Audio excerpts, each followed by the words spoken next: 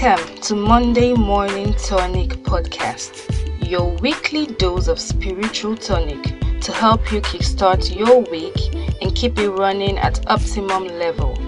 I am your host, Blessing Okwedo, and remember, it's either you run the week or the week runs you.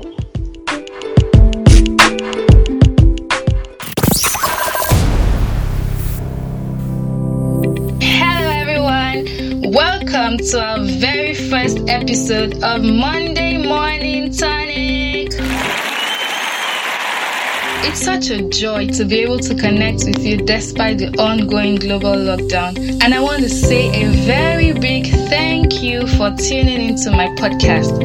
I love to say that my heart goes out to everyone that has been affected by the coronavirus, or maybe you know someone that has been affected by the virus.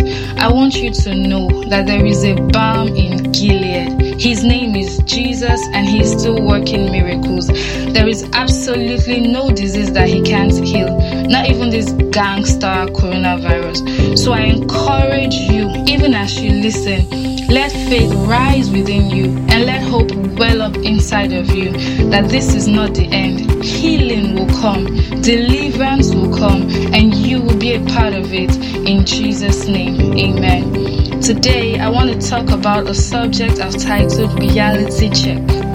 First off, I want to say that reality is not in appearance or happenstance.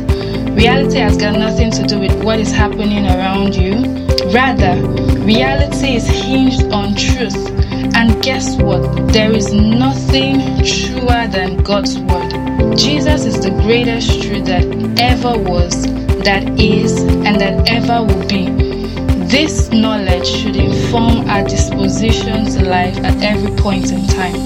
I understand that in the light of events happening around the world, COVID-19 seems to be a reality.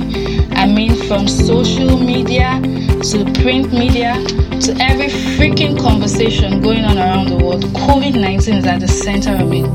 And while I'm in no way trying to downplay on the fact that there is a disease ravaging the world today, I am strongly convinced that COVID-19 is so not my reality.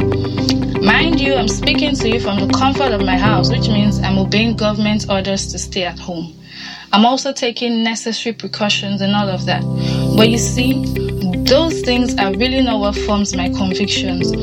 My conviction is founded on the truth of God's word, which says, "No evil will befall me, and neither will any plague come near my dwelling."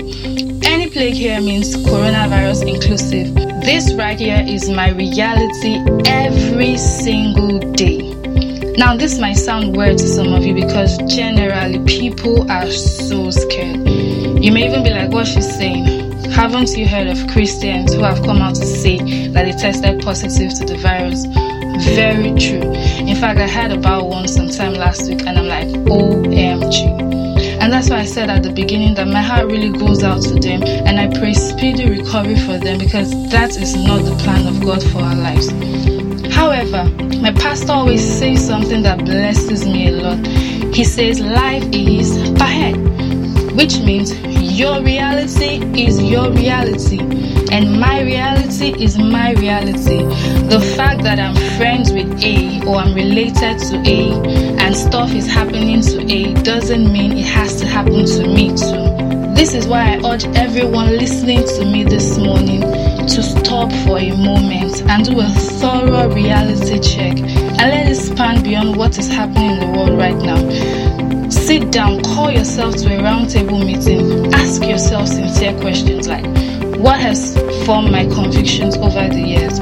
What has informed the decisions I've made over the years? Even right now, what is my assessment of the ongoing global pandemic? Is it just based on what I'm watching on CNN, on Al Jazeera, or is it something higher that I'm reaching out for?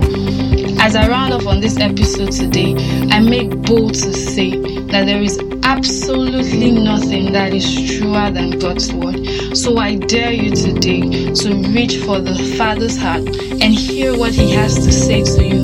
And regardless of all the noise, that should be your reality. Thank you so much for tuning in today. See you same time next week.